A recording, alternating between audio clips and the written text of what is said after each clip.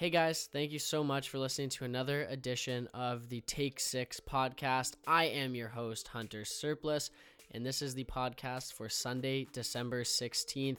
This is episode number 17, the Wendell Clark episode of the podcast. It's just me and Callum Wise here today, but we are talking about a few really fun things. The release of Troy Tulowitzki, whether the Raptors are better without Kawhi or not, and the Leafs mom road trip. Just a quick reminder to go follow us and subscribe to us on Spotify and Apple Podcasts. Give us a rating and review because it helps with all the algorithms and whatnot, and we generally just like to hear your feedback. Go follow us on Instagram at Take6Podcast. Follow us on Twitter at Take_6, and go like our Facebook page, Take 6. Welcome to the Take 6 podcast. What up? What is going on? I am Hunter Surplus. Callum Wise is on the other line. What's going on, buddy? Not too much. Just feeling refreshed after this long semester.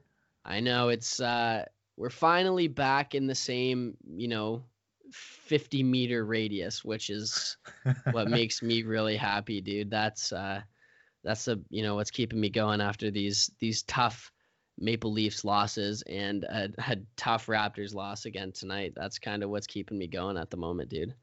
It really is. So today we got a quick show, a real maybe I always try to say that's a quick show, but it generally does not end up being that way. But only a few topics going on here. Right now right off the top, we're gonna talk about Tulowitzki getting released. We'll get into how the Raps are playing without Kawhi. And then we're going to talk about how cool the Leafs mom's road trip is here. So, like I said, right off the top, Tulowitzki, if you haven't heard the news, I'm sure you have. We are a little bit late to this party, if I do say so myself. We are a little bit late to this party, but Tulowitzki got released last week by the Blue Jays. They still owe him $38 million. Is it $38 million, Cal? It's between 36 and 38. That's the ballpark. Regardless, it is a lot of money. Yeah, a boatload of money. More money than Tulowitzki deserves from this team by not playing on this team. I wish I could do that. You know what I mean? Like, I wish I could just go get a job and be like, yeah, hey, part-time, $15 an hour, but I'm just not going to show up. Can you still pay me? Can you fire me and still pay me? That's not. You still pay me like 4 years salary. Yeah, that's not how it works unless you're extremely good at what you do, and unfortunately for me, was the case. Yeah.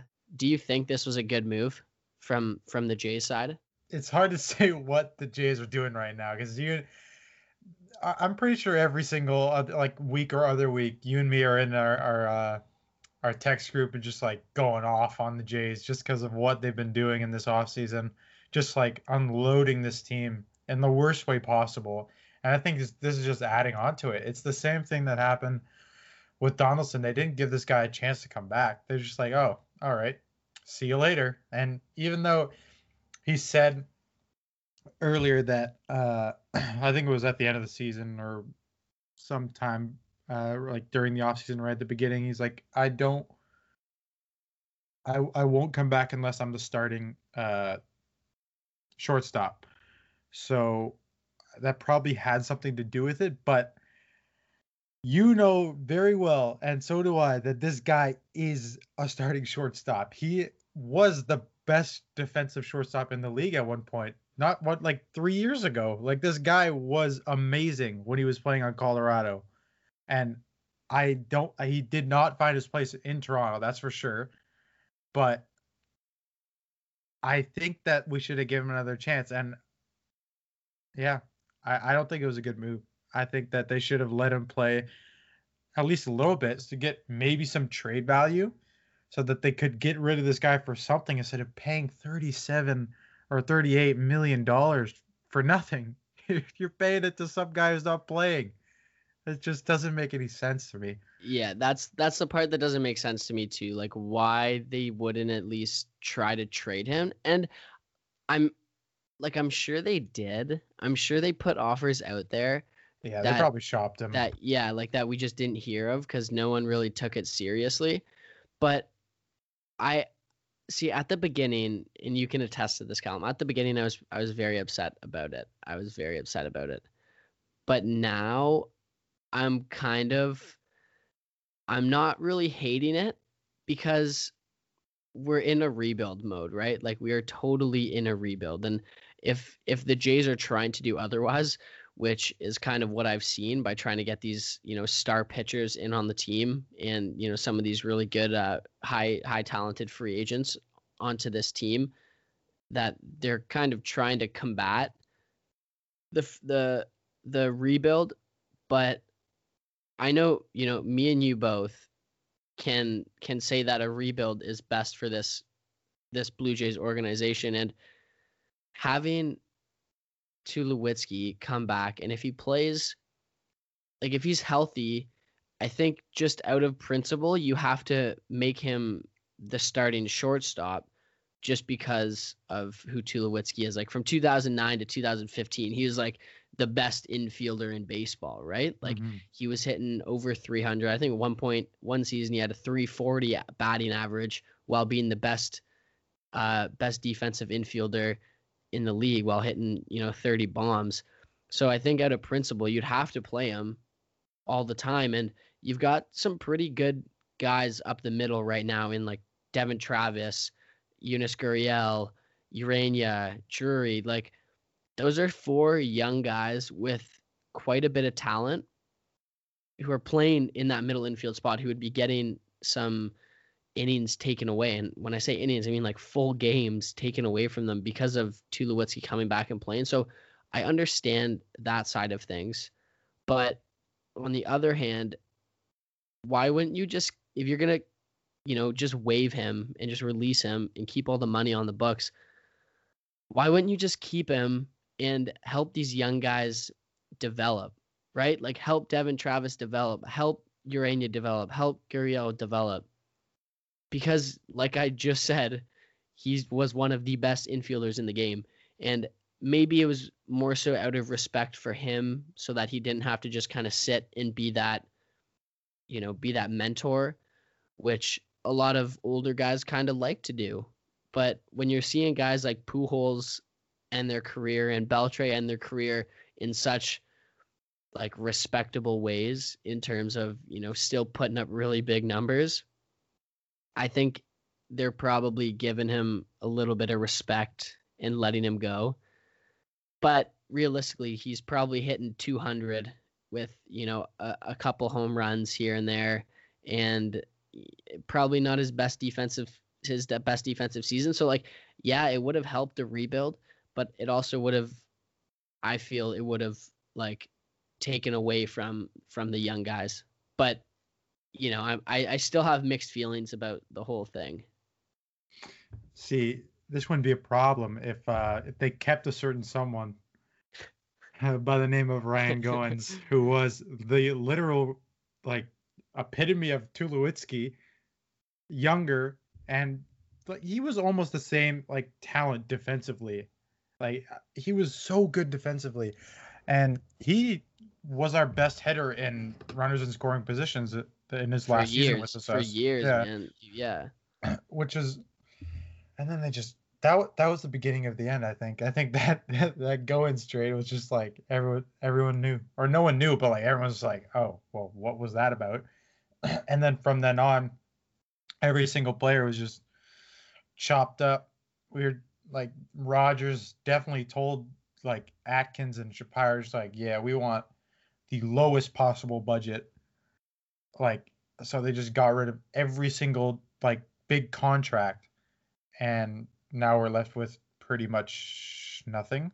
I mean, it's a rebuild, but like you said, if we have some older guys on the roster, then they can help mentor these young guys. You can't have a rebuild team of just young guys. Like look at like New York has some, like they have CC Sabathia, one of like, he's super old now, isn't he? Isn't this like his last year? Yeah, the guy has been around the league, but he's still like forever. He's still chucking that ball. Like he's one of their best pitchers, and that's so good for their young pitchers like Chapman. So you need to have some older guys on the team to help mentor. Tulo is not even that old.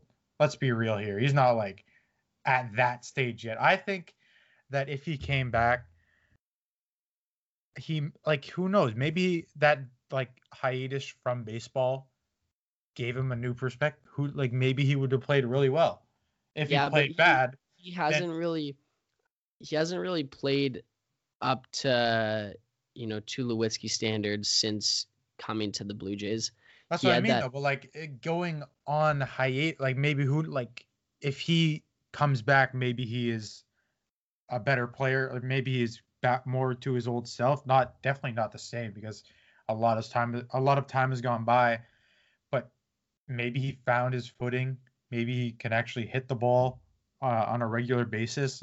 He wasn't terrible defensively. He was really good defensively, but it was just his offense just let us down.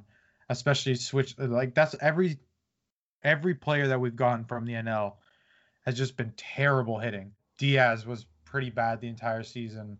Grinchick was he was hot and very cold at some point. Like at the beginning, it's like hitting like 100 or some real low, and it's just like a learning curve. It just he never got to that point. So I mean, I agree with you where you can see why they got rid of that contract, especially for Rogers' sake, for them wanting to chop all these contracts down.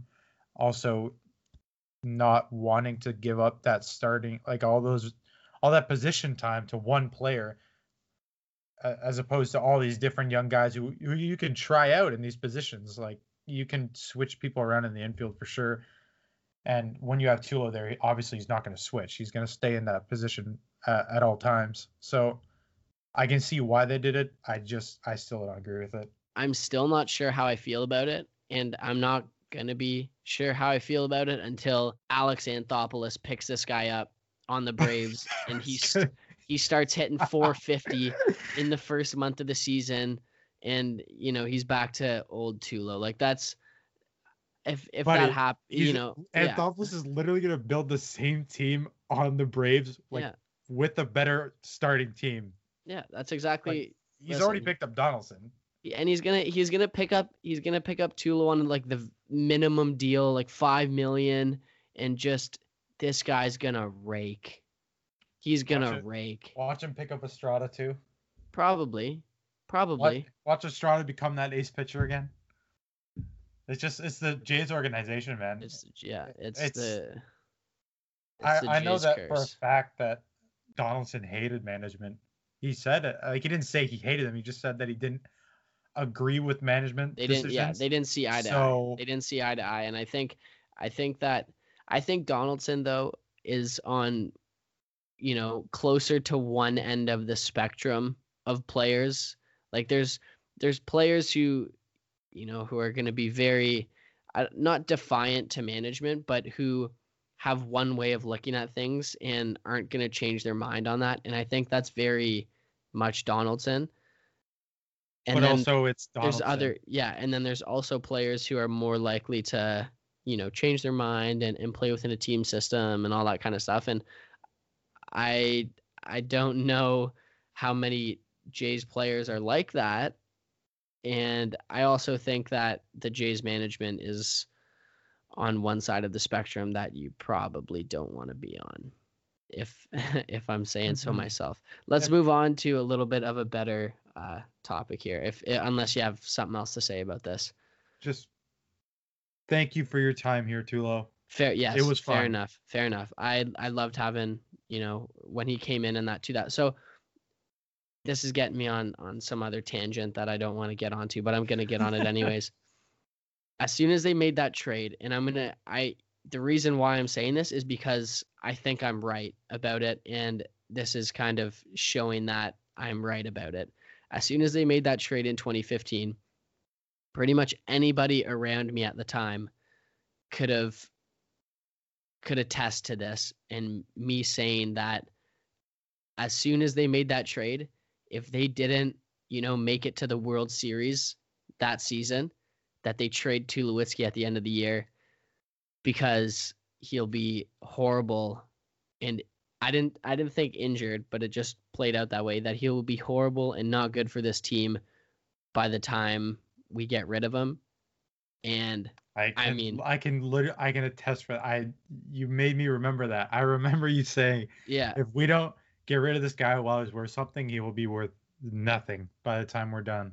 and he's And buddy, you were and, right. You were and definitely listen, right. it's not even that he's worth nothing. It's that we had to pay $38 million to get him off our team. So it's like we're $38 million in debt because of this guy. It's just horrible. It's just horrible. Anyways, I think that home run in the 2015 series against the Rangers was probably my favorite home run other than the bat flip for sure. I think that 2 men on, 6th inning, just blasted it left field. Oh my God. I was screaming. Anyways, enough of that. Enough of Jay's talk. We're going to talk about a team that's actually playing right now. Their season is in full effect at the moment. And that's the Toronto Raptors. So there's been stuff going around a lot in mainly Toronto media, but also US media, which is kind of cool. I like seeing that. But the Raptors are 7-1 when they play without a specific player. People are saying that the Raptors are actually better without Kawhi Leonard. What do you think? Like, to me, that's absurd. But I'll hear your comments first here. See, I don't know if you remember what I said in our group, but I not called, but like I had an idea that when, especially after that game, who'd we lose to? The game before or the game where before we lost Kawhi. Milwaukee, yes, that was the game. I saw what was happening to the Raptors, and I knew that something was going down. That like we should not have been going down. Is that we were playing too much through Kawhi Leonard as if he was the one-man squad on this team. And I didn't specifically say it to Hunter, but I was saying it definitely to myself. But if we learn to play, I think we will by the end of the season, but learn to play with him as just a team member, because I don't think you should be passing him the ball as much, especially when you have Kyle Lowry on your team. I think, and Kawhi he's not dumb. He knows how to pass the ball. He's an amazing passer. If you've seen him when he's had 2 men on, he knows how to find the open man. But that Milwaukee game, we just played so much through him. That's pretty much why we lost. And then once we got into this Golden State game, like the passing was so amazing, and the ball movement and everything and defense was just so on point. We kept Curry and Clay were garbage in that game. They were so bad because we just kept them on lock. Like Curry, he usually hits like those shots where he's got a hand like into his face, but I don't like the Toronto team was all over everyone. Van Fleet was all over him. Van Fleet was all over Steph Curry. To go into what like the actual point is, I do not think that this team is better without Kawhi Leonard, because Kawhi Leonard, as you said, best two-way player in the league, top 5, top 3 when he's healthy.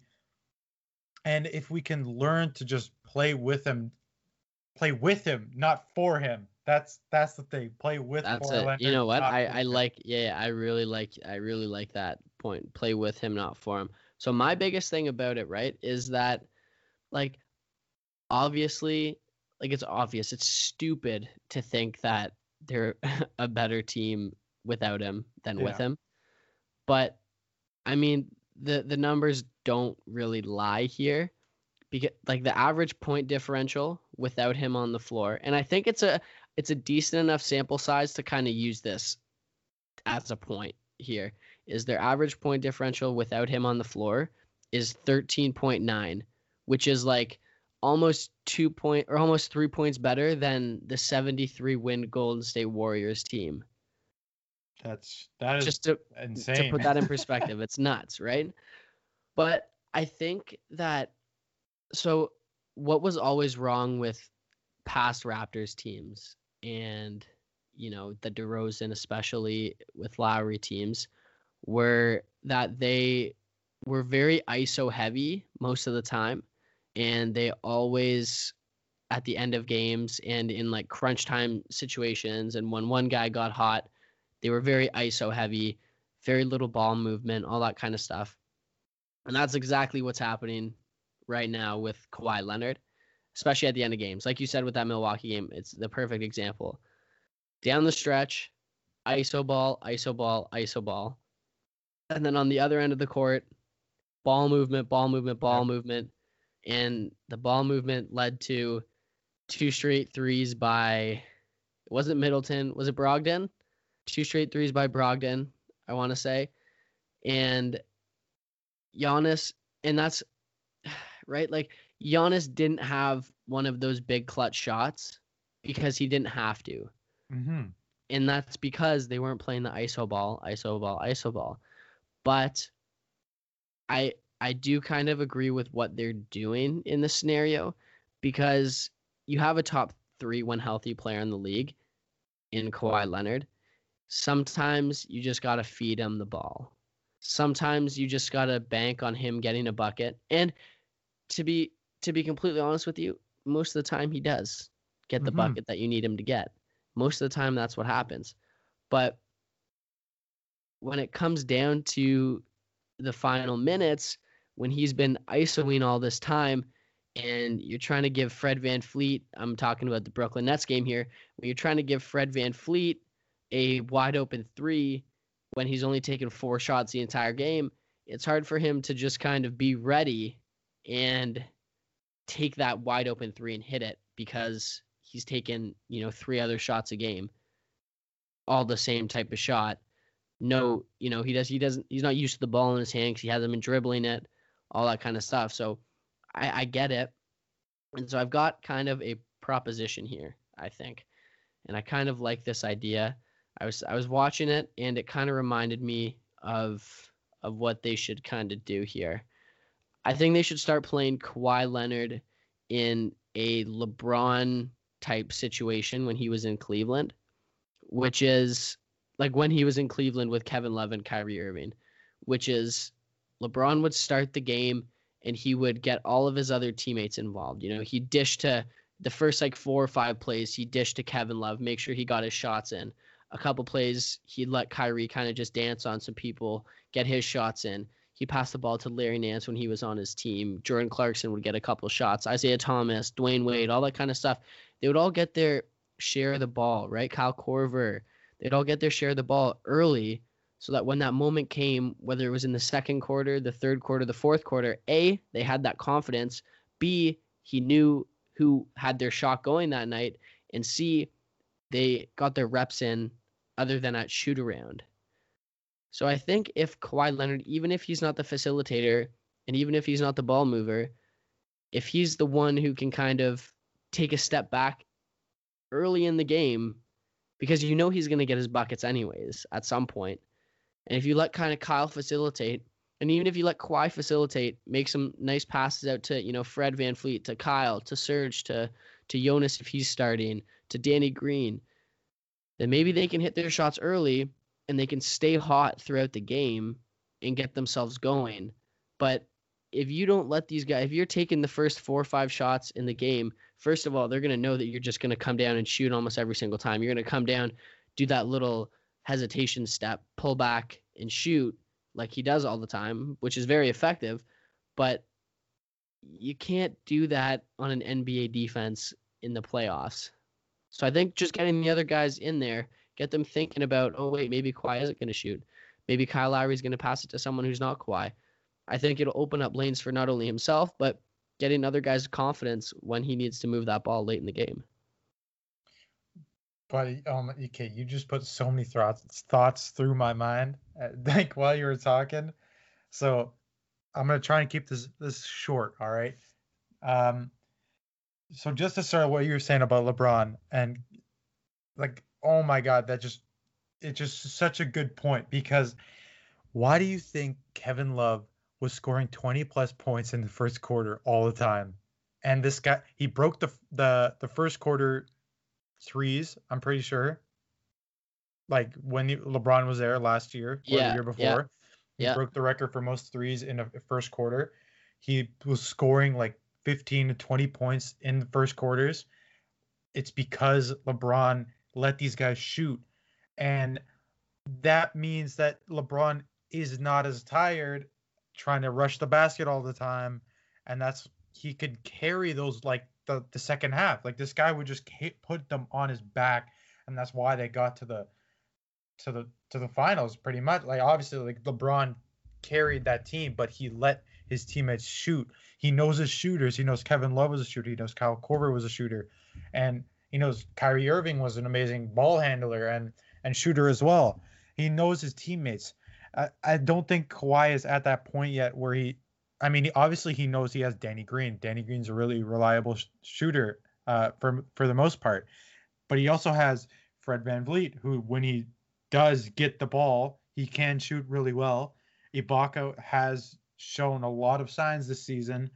Kyle Lowry, who usually does have the ball anyways, but it's just the same. Like, do you remember? Obviously, you remember, but the game Serge just dominated the first quarter.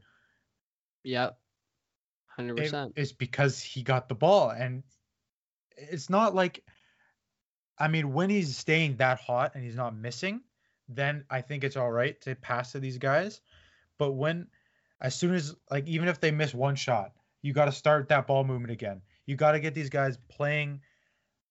Everyone has to be playing. Like you said, everyone has to get the ball because in previous times, our team has been pretty butt. Like oh my God, the DeMar Carroll Patterson era was just brutal. Horrible. Absolutely Like horrendous. they were trying to do that. They were trying to play that game, and you can't play that game when you got these terrible shooters trying to get open threes and miss every single shot. But now we have the team. We have the most well-rounded team in the NBA. So it just makes so much sense to play that style of game. And if how do you need to go? You need to contact Nick Nurse right now. You need to get this guy on the phone. I'll find his email somewhere. He's like, I have a new playbook for you, buddy. Throw this stuff out. Thank you, Hunter. Thank you for that. That was an amazing analysis right there. Well, because I think it makes sense, right? And like I've out of everybody in Toronto, I've probably been the one hating on the bench the most. And like I hate that fact, but I have been, and you know that more than anybody, that I've been just trashing the bench the whole season. But I genuinely think that that's what's going on, right? Like they just aren't getting their reps, and obviously it has stuff to do with them not being able to, you know, they don't have all the same continuity over last year, all that kind of stuff. But obviously they're not better without Kawhi. I'm not going to say that. Their ball movement is just better because they don't have that one guy to ISO with and that one guy who they can just go to get buckets. But when they're most relying on that, and the same thing, it's everyone's saying that, oh yeah, like we need to get away from that DeRozan, Lowry era of basketball, which I didn't agree with to begin with, but it's true. You have to get away from that era of basketball in today's time where everybody's switching, everybody's doing everything. Anyone can guard anyone pretty much on most good teams. Anyone can guard anyone. So you gotta be able to, like, a Kawhi Leonard matchup on someone, 4 years ago is different than a Kawhi Leonard matchup on anybody this year, because players are just, I'm not going to say better, but players are more capable in covering anybody. And you just got to be able to move that ball, and moving that ball early on will open up space for Kawhi Leonard is, I think, kind of my main thing here. But so we'll head over to that other team that's playing right now, the Leafs. And I don't want to get into any of the hockey stuff without Keel here, but the thing that's going on right now, which I think is pretty cool, I don't want to talk about Nylander because it's only been a few games right off the bat, and I don't want to jump the gun because I will say some pretty wild stuff about that. I'm very upset with how that guy's playing. But the Leafs mom road trip is what we're going to talk about in terms of the Leafs here today. the Leafs mom road trip. So this is the first time that they've had this. Like, if you've watched Leafs over the past however many years, like I don't even know how long it's been going on, but they've had the dad road trip where the dads come along to all the games and enjoy the games with all their sons, all that kind of stuff, and it's a lot of fun. And it looks like a lot of fun. They always show them in the crowd. They're having fun. They're boozing. They show them at bars, whatever. There's a lot of Instagram pictures that go up, and it's really cool.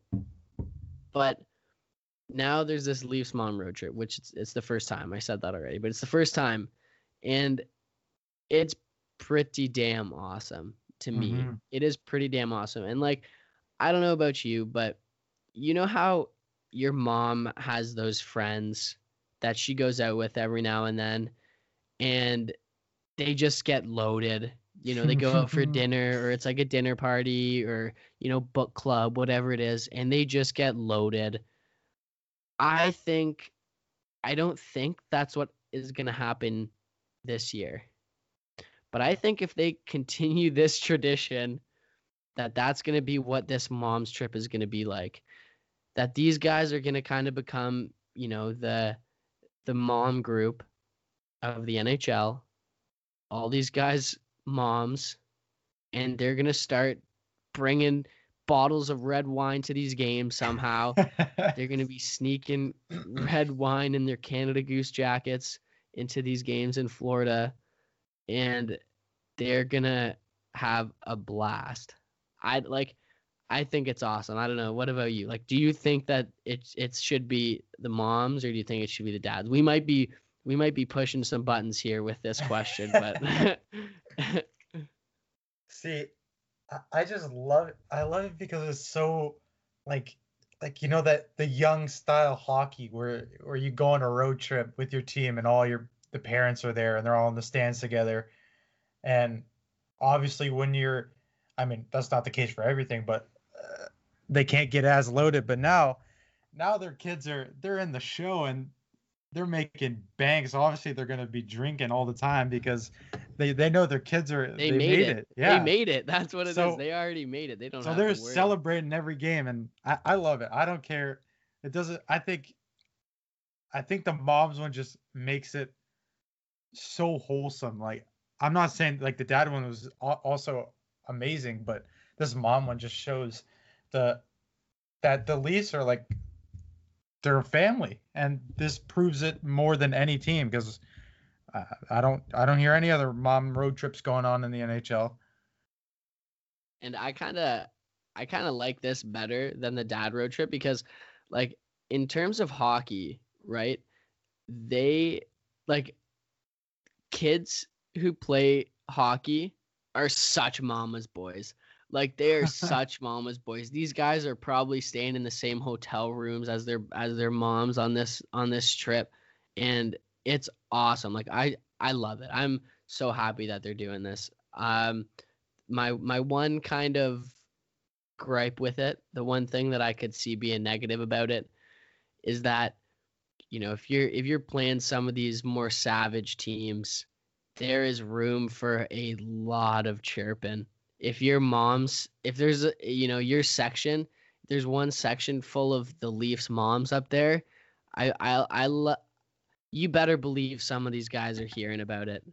You know what I'm saying? If I was on the other team, I would be chirping them for sure. You know what I'm saying? Like, you better believe they're hearing about it, and there's probably, you know, some pretty bad things being said, and it maybe, you know, that's why they've been getting a lot of penalty minutes these past few games. They say, you don't talk about my mom that way. But yeah, I mean, that's the only thing that I don't like it. Also, have you seen that video of Mitch Marner's mom flossing in the stands? Oh God, no. You haven't seen it? I think I don't want to now. I think if there's one person on the team's mom who would do that, it's Mitch Marner's. Absolutely. Absolutely. So anyways, to end this off, we're gonna do the performer and performance of the week here. I've got this one under control here, Cal. So the performer of the week, I'm giving to Serge Ibaka. I was gonna give to Kyle Lowry because he kind of came back, and actually started playing well and won a couple games without Kawhi Leonard there. But then he sat out the past 2 games, and you can't really give a guy player of the week if he sat out the past two games here. And Kawhi Leonard also sat out 2 games, and then the 2 games he did play, they lost. So that's fantastic. But anyways, Serge Ibaka has had some pretty phenomenal games here this past week. So he's averaged 21.3 points, 2 blocks, 0.8 steals, 2 assists, 8.3 rebounds on 52% shooting, plus 11.3. That's pretty awesome. So Serge Ibaka is the performer of the week, and then the performance of the week, I'm going to give. I'm kind of copping out here. I'm cheating on this one, but it is going to be the Raptors, except for Kawhi Leonard, on the back-to-back in LA and Golden State. So that's the performance of the week. They whooped LA, and they gave Golden State a whooping. And the reason, you know what, I'm going to give it just for the Golden State game because it garnered U.S. media attention. Second night of a back-to-back. And it also garnered some chirps from Curry. You don't usually get those. Exactly. So, Cal, I think that'll be it today. I think that's it for the podcast. It was great talking to you, buddy. I'm glad we were able to do this. You know what? Another shameless plug here. Go to take6.org. I wrote a piece on, what the hell did I write a piece on?